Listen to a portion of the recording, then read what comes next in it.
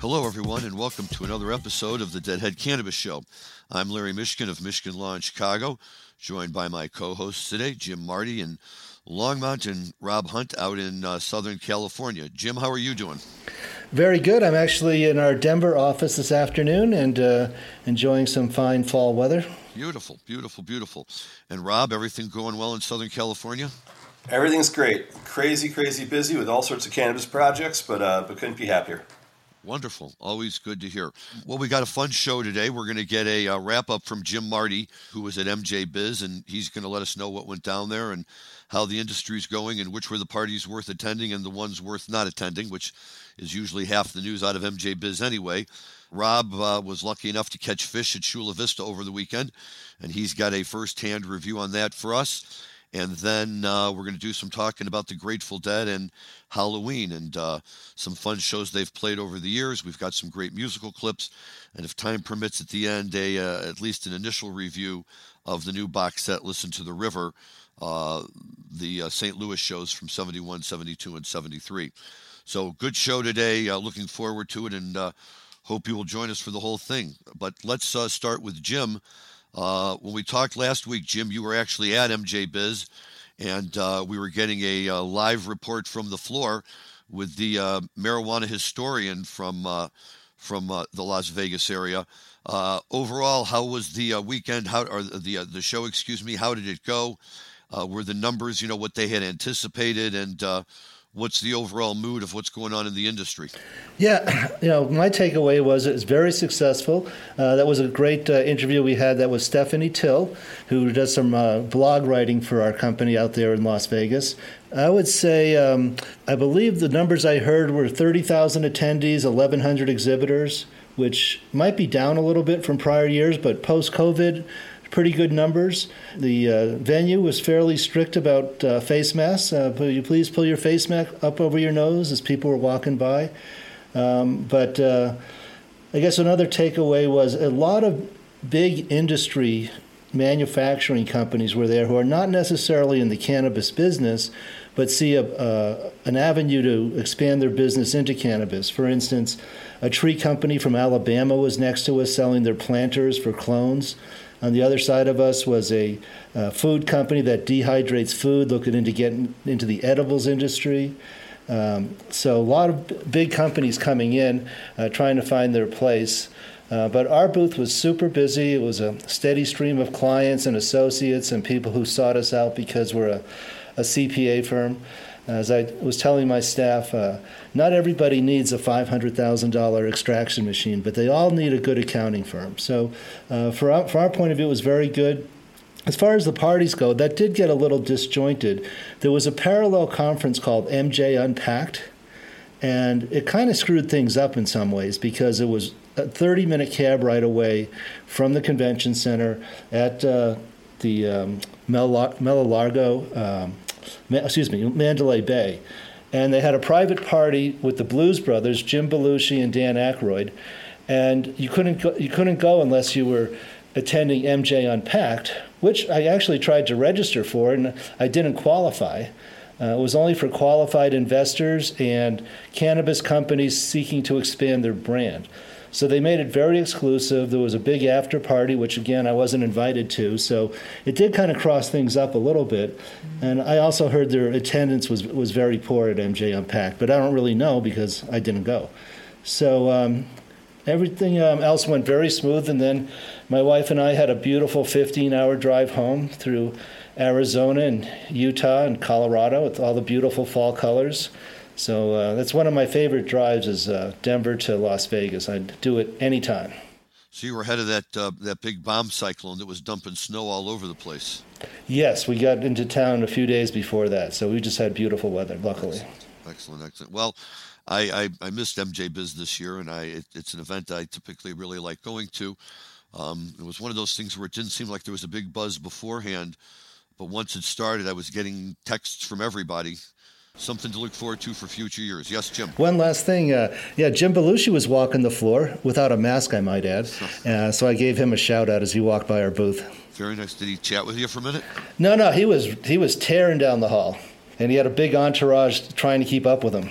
Very good. Rob, what about you? Well, pleased that I don't have to go to those convention floors anymore, and hopefully never set foot on another one again. I think that these days most of the business, as you know, in Vegas gets done at the in the hotel rooms, or at different dinners or different events away from the convention floor. And I feel the convention floor oftentimes is just a great place for people to see anything that's new that's happening, or for the uninitiated to really get a sense of how big the cannabis industry is. But very few people I know really go to the floor at all anymore. And I think a lot of people prefer some of the smaller conventions than the Vegas one. But nice to know that Jim was there, and nice to know that the 30,000 attendees were on that floor. But I think as usual, far more people were probably in Vegas than actually were registered for the event. But I agree. But I think it's great, to have that one event every year where, you think if there's people who are just going to go to one event a year, this is the one they're likely to show up at. Under normal circumstances, Las Vegas is just as fun as can be. And it sounds like, for me, having spoken to the folks who were there, that they all still managed to have a pretty good time anyway. So, if they haven't and the people show up, good for them. But it is kind of a changing an industry, especially, for those of us who have been to a few of those and, had a chance to kind of soak it all up. Yeah, my feeling was that, Vegas is back. The gaming tables were very full. You did have to wear a mask unless you were drinking or smoking a cigarette. So Vegas is still the last refuge of the cigarette smoker. Which means you didn't have to wear a mask. Who isn't drinking or smoking a cigarette in a Vegas casino? I was just going to say, what you must have these guys with permanent cigarettes going. Must be great for the cigarette girls, right? They're making a killing. Yep. It's the way to beat the mask mandate. Is just become a chain smoker. It works out for everyone. Right. Well, good. Thank you for that update, Jim. It's great to hear that things are going strong in the industry, and the Las Vegas convention is always a bellwether of that. So if they're chugging along, then that's good news for the rest of us, and we'll see what happens as we go forward. Not a whole lot more going on in the marijuana world on my end, guys. Things in Chicago are in the same unfortunate status quo that they've always been in, where we know that people have been awarded licenses, but there's pending litigation, and who knows what's happening or what schedule it's on. And some people are trying to move forward, which is very admirable, and a lot of people have just kind of thrown up their hands, not wanting to put the money in until they get some indication from the state that things are actually going forward. But it's all a matter of perspective. A good buddy of mine from St. Louis, my buddy Mark, was up this weekend to celebrate my birthday, and actually was the guy who gifted me the Dead Box. And Missouri just is getting their medical really rolling, and it's still kind of hard to get your medical cards and all of that. So, of course, he comes up here, and we went into a couple of the adult use, and he was very, very, impressed to see how wonderful it is. And boy, you guys can get it. And I was pointing out the high price. He's like, no, you guys can buy it. This is great. And, it's true. You can, so I guess price is all a matter of perspective. If you can't buy it at all, $80 for an eighth doesn't seem so terrible. If you live in Colorado or California, the thought of $80 for an eighth probably is enough to make you choke on your Cheerios. So, it's just a matter of how that all plays out. So we'll see. Can't get it in the store, I think, is what you mean to say. Yeah. Well, that's true. Jim? Well, as I drove through Nevada, you can get a very nice eighth for $38 in Nevada. It's good to know. Next time I'm out there, which I hope will be sooner than later. So cool. Okay, well, the business side of the world then is the business side of the world. And let's jump over to the fun side of the world, which is Phish, the Grateful Dead, live music in general. I'm just finally getting my feet back on the ground after the amazing quintet run. I know that the Dead just finished up their run at Red Rocks, but we also have Phish back in high gear, and they are pretty much dominating the West Coast this time around. And for Rob, I know that's been very convenient as an old Phish hand who loves to talk nerdy Grateful Dead statistics, but at the end of the day, probably loves a good trade jam as much as anybody. You were at the Chula Vista show. What do you got to tell us about it? Well, I'll tell you that it was my wife's first show, so that was a big deal. I've been trying to get her to come see a show with me for a while, and convinced her to go to Chula Vista, to the North Island Credit Union Amphitheater the other night. Begrudgingly, I should say, but she went, and I appreciate the effort she made. And I got to tell you that for her first show, while it might not be her sort of style of music she enjoys, it will be a memorable show to anyone that was a Phish fan, simply because anytime the band does stuff that is sort of easy to catalog, and be like, oh yeah, I remember that show. Well, in this one specifically, a lot of people remember the Tweezer Fest they did a few years ago where, they just peppered Tweezer into, every other jam. But on this one, because it was the North Island Credit Union, which is the acronym NICU, and there's a Phish song called NICU, they would tease NICU throughout the entire show. So I think throughout the night, they teased NICU on Tube, on Rise and Come Together, on Free, on Sense and Subtle Sounds. So they just kept, sort of plugging in. Sometimes they do it multiple times during the song, and I kept looking at my wife going, this is really strange. I've never seen Phish, tease NICU. It's not a song that you'd think they'd be teasing. And I never put it together during the show. It wasn't until the next day that I was looking through a review, and I was like, oh, of course. That was because of the... And then during the encore, Trey had, in between the first encore and the second one, Trey was like, all right, so, on bass, Mike Gordon, I see you. And on drums, John Fishman, I see you. And then he's like, to the audience, and I see all of you. And sort of that moment that they revealed what the joke was. But it was great. They did a couple other memorable things. They played one of the few times they've ever played a slow llama. They also did a Fluffhead that was an unfinished Fluffhead with a Type 2 jam in it. They played a super, super dark piper with just, kind of like scary, dark, metallic noises towards the end that I would categorized as pretty much the straight chaos, but then brought it back together ironically with Sense and Subtle Sounds afterwards to go to a nice melodic sound. Played a really nice tube, a really nice first tube as an encore. So all in all, for someone that does love Phish, it was a lot of fun. A relatively small venue, and it was definitely very uncrowded. And I can tell you that if the cost of cannabis in California is any reflection by the amount that was consumed at that show, weed's got to be cheap these days in Cali, because it was a veritable wave. I was down in the pit, so I was fifth row of the place. The whole pit was just like soaked, just saturated with weed smoke. So it was certainly a reflection on how healthy the cannabis industry is in the state of California. Wonderful. And so overall, Trey and the boys sounded pretty solid? Yeah, they sounded great. It's I would say the first set was relatively uninspired, but then when you got to the Free and the Piper in the second set, it was pretty rocking. The first tube was straight fire. The Sand they played, actually it was Free into Sand into Piper, and the Sand was fantastic as well. Probably wasn't as good as the one I saw Trey Band play a few weeks ago in Mass, but fully different. Obviously no horn section. But yeah, they sounded great. It's always fun to see those guys play music. Well, Piper is definitely one of my favorite Phish songs, so glad to hear this back in the rotation. But it is interesting, that comment Rob made about how different Phish is on the West Coast from the East Coast. On the East Coast, they sell out multiple nights at Madison Square Garden. And on the West Coast, in California, L.A., San Diego, they're playing, as Rob said, relatively small, uncrowded sheds. I don't know if that's, I used to always remember that with the Dead as well. It always seemed like going to a Dead show on the West Coast was a much gentler experience than going to a Dead show in the Garden or the Spectrum or Brendan Byrne or one of those places where, if you didn't watch yourself, you could get moved all over the place. Yeah, I think that's absolutely true. I don't think that the Dead ever did a West Coast summer tour where they sold out stadiums. They sold out Cal Expo, which is 8,000 people. And, Shoreline was like the biggest venue they played in the West Coast. Once in a while you'd get, I saw them play the LA Coliseum one time, but the place was absolutely empty. And that was just a one-off night. So I don't think I ever saw a stadium show the way I would at like Foxborough or Buffalo or Giants Stadium or, any like JFK, RFK. That stuff just didn't exist on the West Coast even for the Grateful Dead. And for Phish, you look at where they're playing tonight in Santa Barbara, and then that venue is maybe like 5 or 6, maybe a little more than that, but no more than 15,000 people in Santa Barbara. That's a tiny venue for those guys as an outdoor venue. Very nice. And Santa Barbara's a great place, so, I'm sure that'll be nice as well.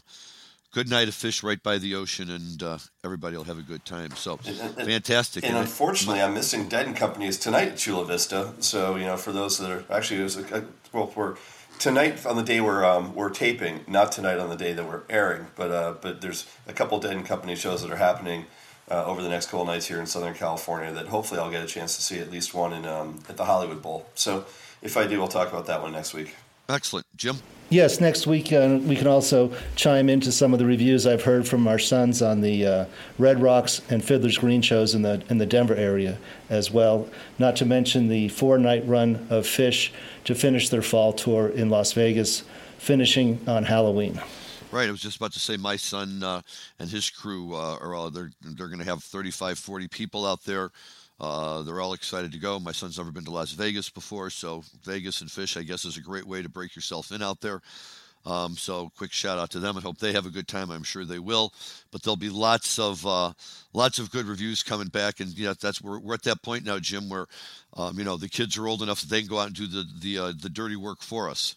Well, I wish I was there. I'm just chomping at the bit to jump on a plane and head to Vegas, but I have some professional duties that I have to take care of here at my practice this week. No, I understand. Me too. I was trying to suggest to my wife that maybe we should just jump out there, and she reminded me that that's the province of the younger people, and that we're just destined to hang out and hear about it. But I shouldn't say that about it. That's not really true. This time it was, but we've been doing a lot of traveling for shows, so I'm not one to complain, although it would be great to be able to see one of those fun shows. When it comes to Halloween, I think we can tell our kids a lot of fun stories, because obviously when it comes to the Grateful Dead world, there have been no shortage of great Halloween shows over the years. I think the Grateful Dead played Halloween 13 times. Phish obviously does their thing every year on Halloween where they play someone else's album. But the Grateful Dead tradition of Halloween was a great one. Starting off in '66, I think they played 5 years in a row before they started taking some time off. And then Garcia Band played, I think, 9 Halloweens. So if you think about sort of the canon of Grateful Dead music that we can tell our kids about, unfortunately, I don't think any of the three of us ever saw a Grateful Dead show on Halloween, but I think we're all familiar with quite a few of them, just how many great ones there were. True. I was never positioned to catch a show on Halloween, but used to hear stories about it from my buddies on the East Coast and West Coast, which is where those shows would typically be played, at least during the period of time when I was following the band. No, I as well never got to a Halloween show, but I've listened to plenty, and I think we're going to do a little bit of that this afternoon. A little bit of a deep dive, Rob. What do you think? What do you got set up for us? Oh yeah, a couple of things I think we should jam out on a bit. The last time the Grateful Dead played Halloween before they took about a 7-year break was in 1971 from Ohio, and that was a pretty hot show. And then they took the next time they played Halloween was in 1978, and obviously Garcia Band did a handful of ones in between. So I think we'll listen to a little bit of that Ohio show. And then after Warren Zevon wrote the song Werewolves of London, it became a staple of both the Garcia Band and of the Grateful Dead to play as an encore on Halloween night, and that became something that, probably the only chance you got to listen to a Werewolves of London by, that Garcia would play was at either a Garcia Band show or a Grateful Dead show, and they didn't play it the rest of the year. So that was always something that fans would look forward to, going, okay, well, at least I know they're going to play Werewolves, sort of like knowing that, they're going to play a Saturday night on a Saturday night or a Samson on a Sunday. So I think we'll listen to probably what I think is the most interesting Werewolves to end the show, which is from the Lunfontaine Theater when Jerry did that run on Broadway. And, a great album came out of that, I think it was Pure Jerry No. 2. So a couple fun things, and then I think we can also talk about some other great Grateful Dead moments. Specifically, the one that sticks out to me is 10/31/91, soon after Bill Graham passed away, when Ken Kesey came out to speak about Bill Graham. And I think, what's his name, Duncan, also from Quicksilver Messenger Servants, also came out and played with them for a little bit during Spoonful and then through the Dark Star. So, very cool stuff that happens on the magical Halloween nights that we get from the Grateful Dead. But hey, Dan, perhaps you wanted to start it off. Maybe we'll cue up the St. Stephen from 10/31/71 from the Ohio Theater.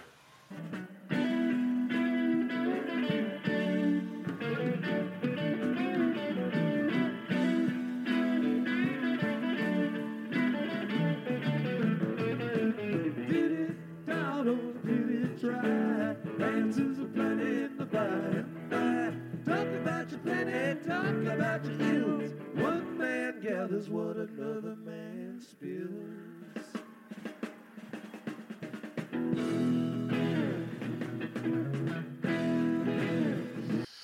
Yeah, that's a good one. And what I love about that time period is it's still the music is still kind of played with that really heavy late 60s influence, and on the vocals you can hear them, I think, trying to coalesce a little bit more into the harmonies and everything that would ultimately become the kind of 1970s version of St. Stephen.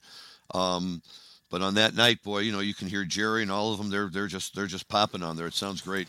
Well, I think the fun thing to think about then too is that some of those 71 shows, just how high energy they were from whole like 30-40 minute periods of time.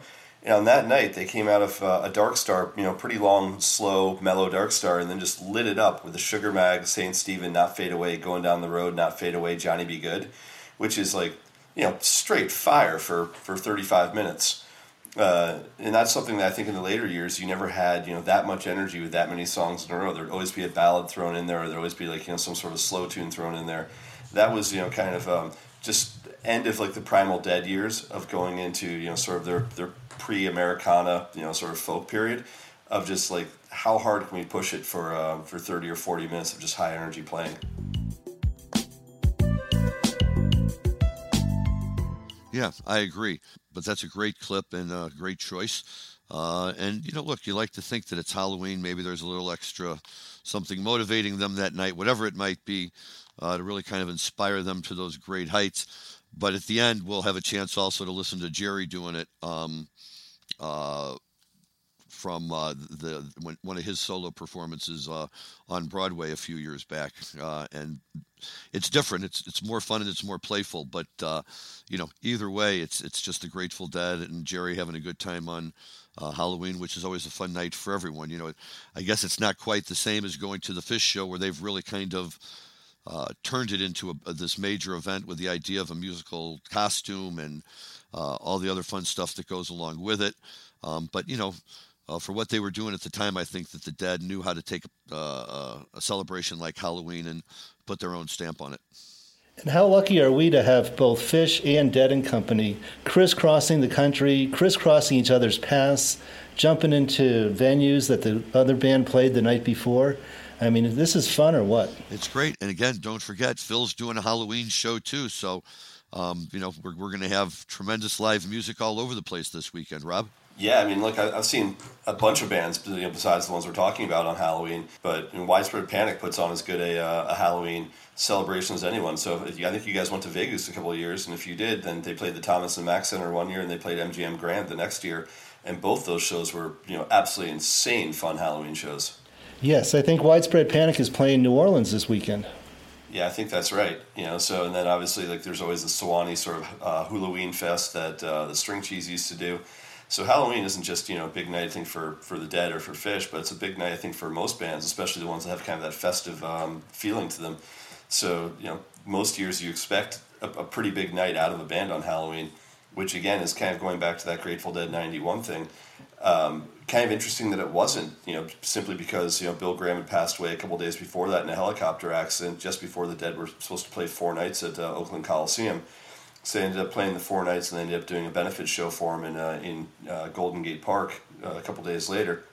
So it was 5 nights of music, but the feeling was really, really somber going into those. So if anyone's listened to the tapes of that, the Dark Star that happens on 10/31 with Gary Duncan and with Ken Kesey. Kesey comes out and just like delivers one of the most powerful speeches I've ever heard happening in the middle of a show. And then reads E. Cummings' poem, Buffalo Bill, which ends with the line, "How do you like your blue-eyed boy now, Mr. Death?" And does it while Phil is just laying down some of the heaviest bass bombs of all time. And I think there's a great moment of catharsis there of Bill Graham, of Ken Kesey discussing what an impact Bill Graham had on not just him, but on the Grateful Dead and on the music community in general. That was kind of like a collective release for everyone to say, okay, now let's get back to the business of having fun in music again. And all our fans can find that on archive.org, right, Rob? Yeah, I mean, if it's not already in your your tape collection or already in your MP3 collection, wherever you're collecting music these days, it's certainly very easy to find on Archive, and I'd highly recommend. That's of all the Dark Stars out there in the early 90s, if you were to say which one sticks out in my mind as just being the one that's like absolutely must listen to, that 1031 is heavy, it is dark, it is crazy, and then the rest of the show is super fun. It's a great Scarlet Fire, it's a great Help Slip Franklin's, but that 1031 is that 1031-91 is definitely one to check out. Okay, and that is something that we will tell everyone to do, and we'll see what comes down this year. And by the time we all talk next week, guys, it'll be post-Halloween, and we'll have the word in on all these various groups and what they did. And, perhaps there'll be some more history made and stuff for our kids to talk about 30 years from now, if they're lucky enough. But good, great reports and great updates on all of that. Any guesses, Rob, on what Phish might do for a musical costume this year? I have no idea. I mean, every time I think I know what they're doing, I get it wrong. And I'll tell you, like, the one time I was really pleased they got it wrong was when everyone thought they were going to play Dark Side of the Moon in Vegas, and then they saved it and played it in Salt Lake City a couple days later, where I missed the Halloween show, but I got the Salt Lake City show. So the fact that they didn't play it, when everyone thought they would, delivered for me one of the most memorable Phish nights I've ever seen. But they've gotten so many of the good ones. They've gotten Exile on Main Street. They've gotten Loaded. They've gotten, you name some of the great albums of all time. But I don't know, any guesses from you, Jim? Well, not guesses, but I remember that Dark Side after Halloween because they came and played Denver either the next night or the night after that. So I went to that Denver Phish show, and everyone was talking about the Dark Side of the Moon they had seen the night before in Salt Lake City. But guesses for tonight? No, I'm drawing a blank. You never know what they're going to do for Halloween. Well, my son's buddies in their group are kicking around all sorts of options. Apparently, the Rocky Horror Picture Show was being discussed as a possibility out there for a little while, which, I thought might be interesting. I helpfully suggested that given its 50th anniversary of its release, Skull and Roses might be a great album. But there seems to be a real pushback on Trey wanting to play very much Grateful Dead. So that one wasn't given a lot of hope either. So, look, I guess that's what makes it fun. That's why everybody comes from all over, because it's going to be something great no matter what they do. And, like I say, by this time next week, we'll know it, and, we'll all be able to talk about it and have some fun. Yes, Jim? Didn't they do the Talking Heads Remain in Light one year? They did. They did Remain in Light. That's a great show. That's another one that our listeners should look up and listen to.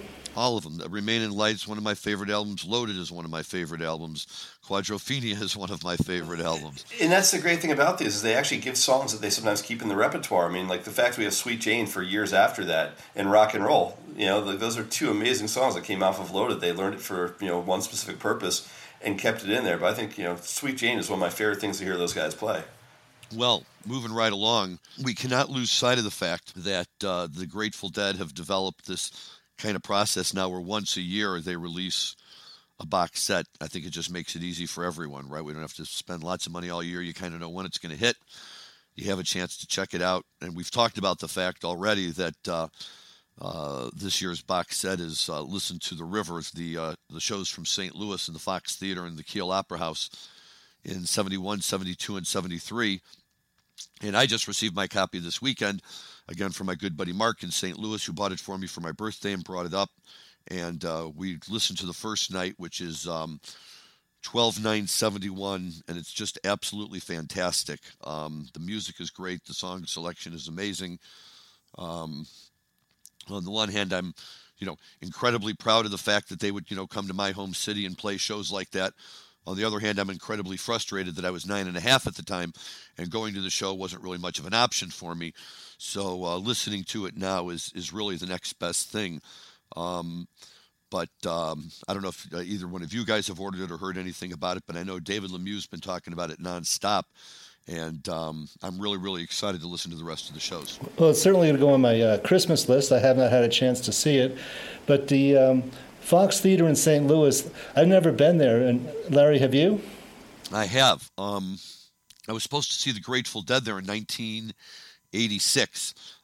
They had announced a show at the Fox Theater, 2 nights. We ordered in for our tickets, got them. I had second row center. I can prove them because I saved the tickets. And Jerry had slipped into his diabetic coma 3 weeks before, so the shows were all canceled and never rescheduled. However, in 2009 or 10, I want to say, I saw Phish there. Phish on their tour announced a show at the Fox Theater in St. Louis. And my cousin Brent, who lives in St. Louis, was money and got us tickets, and a whole group of us went down to see that. He got us those nice little kind of like box seats on the side, and it was just a tremendous, tremendous show. And the old theater you could feel it shaking and swaying, and it was obviously a great place to see live music. Sorry I didn't get to see the Dead there, but very happy that I got to see Phish there. Because I've heard things about the Fox Theater that's very beautiful with lots of gold paint. Oh, it's very ornate. It's a lovely old theater that by the time the Dead started playing there, the neighborhood had already kind of slipped a little bit, and it wasn't what it was back in its heyday, probably in the 20s, 30s, and 40s, when it was, the real entertainment palace in St. Louis. and the Dead and other groups were allowed to play there because I don't think the city really cared all that much, if it was them playing. Well, the story I heard about when the Dead started playing there is beautiful old theater with all this articulate gold painted columns, and the Dead were like taking duct tape and taping their speaker wires to this gold paint, and when it came off, all the gold paint would come off, and the people who worked the theater were just freaking out. Their beautiful gold paint was getting all banged up by the Grateful Dead's duct tape. Yeah, well, the boys in the crew did what they had to do. But yeah, the other thing I love is that there's all the stuff that comes with these box sets, and there's a great book with a number of different stories in there about the Dead's relationship with St. Louis and what some of the behind the scenes stories that we in St. Louis had all heard rumored for years and years, but never really knew for certain one way or the other. In fact, one of the classic stories that's been going around was that I forgot if it was 71 or 72, that year a young man named, I believe his name was Richie Gerber, who went to the same junior high school that I would attend a few years later, was having his bar mitzvah party at the Airport Marriott, which is where the Grateful Dead would stay whenever they would come to St. Louis to play at the Fox Theater. And the story that I heard from an old buddy of mine who said he was there was that all these young, 13 and 14-year-old Jewish kids were in there, that they had one of the local high school bands playing. They were on a break, and the Dead were either, I don't know if they were on their way out to their show or back from their show or whatever it was, but they had all had a few drinks, and a few of them kind of stumbled into the room, and they were invited, asked if they would like to play. They said sure. They stepped up and they took the instruments from the high school band and played a couple of songs. And when my friend told me this story, you never really knew if this is legit or if it's just kind of urban legend or, somebody's pulling your leg. Now David Lemieux talks about it, so I figure, there must be some credence to it. And somebody dug out an old article from the St. Louis paper that was printed at the time talking about it. So now I'm trying to track down my buddy to see if I can get him to come on the show and give us a first-hand account of what may have been the craziest or certainly smallest performance by the Grateful Dead since they were playing at Magoo's Pizza or something in the early 60s as the Jug Band. So, but, this is just, these are great stories and part of Grateful Dead lore in St. Louis. And so, to finally get the music that really kind of shaped the whole scene is just fantastic. They sound great. Fantastic song selections, fun tunes like Run, Rudolph, Run and Sitting on Top of the World. But it's a must for anyone who likes that period of time. Rob. Yeah, I think it's a great segue also to the other surprise release we got this week, Larry, which is another Palo Alto. You mentioned Magoo's, but Sophie's in Palo Alto were on November 8th, 1976, I believe. The Garcia Band played there, and suddenly out of nowhere, we get this new recording that was a lost recording that Donna Jean Godchaux just happened to find in one of her vaults of some sort, and now has released it out there, which on November 8th drops on us as well. So we not only get this big box set from the Grateful Dead, but we get another Garcia Band recording as well that no one's ever heard before, which is super cool.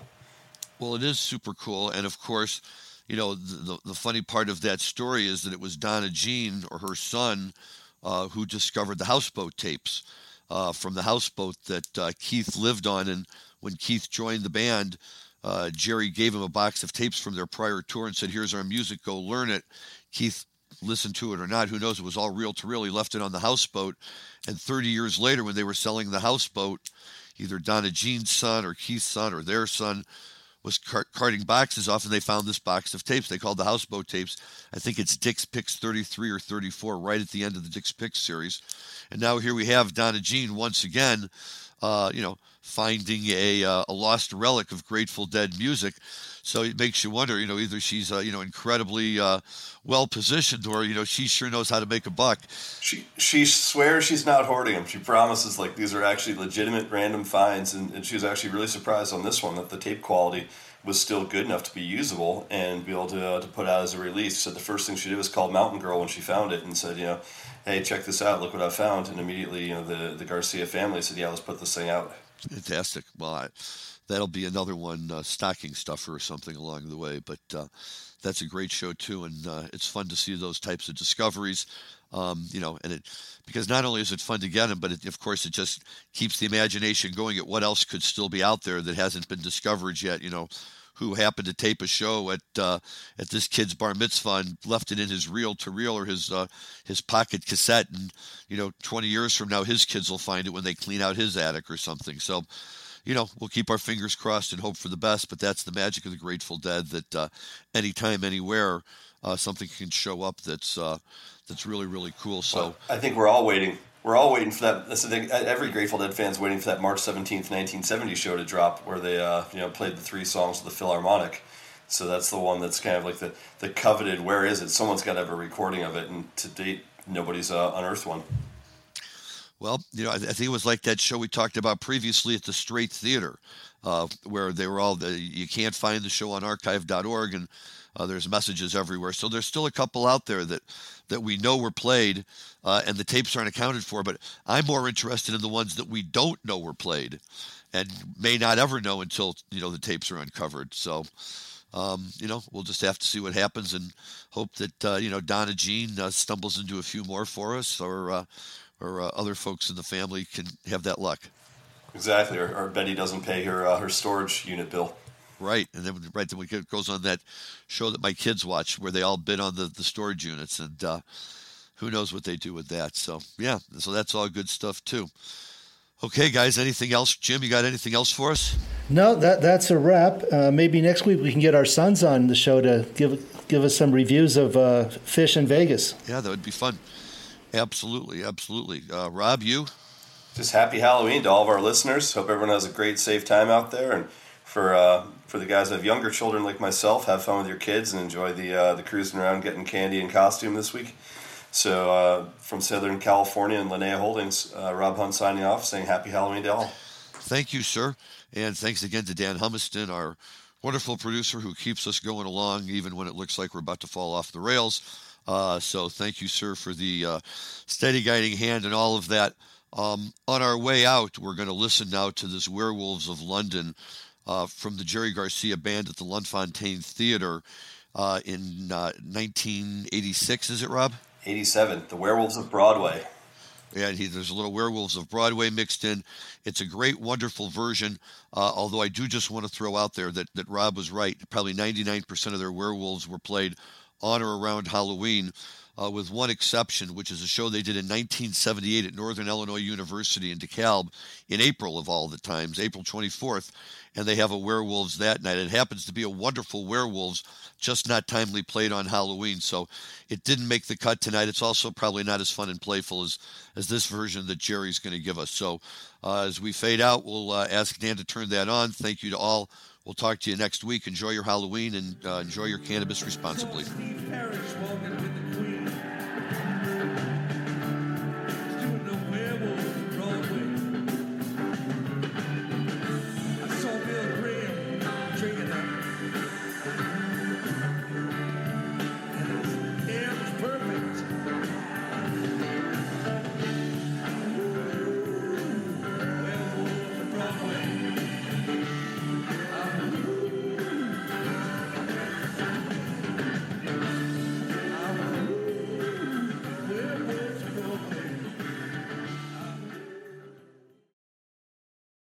Thanks for listening to today's show.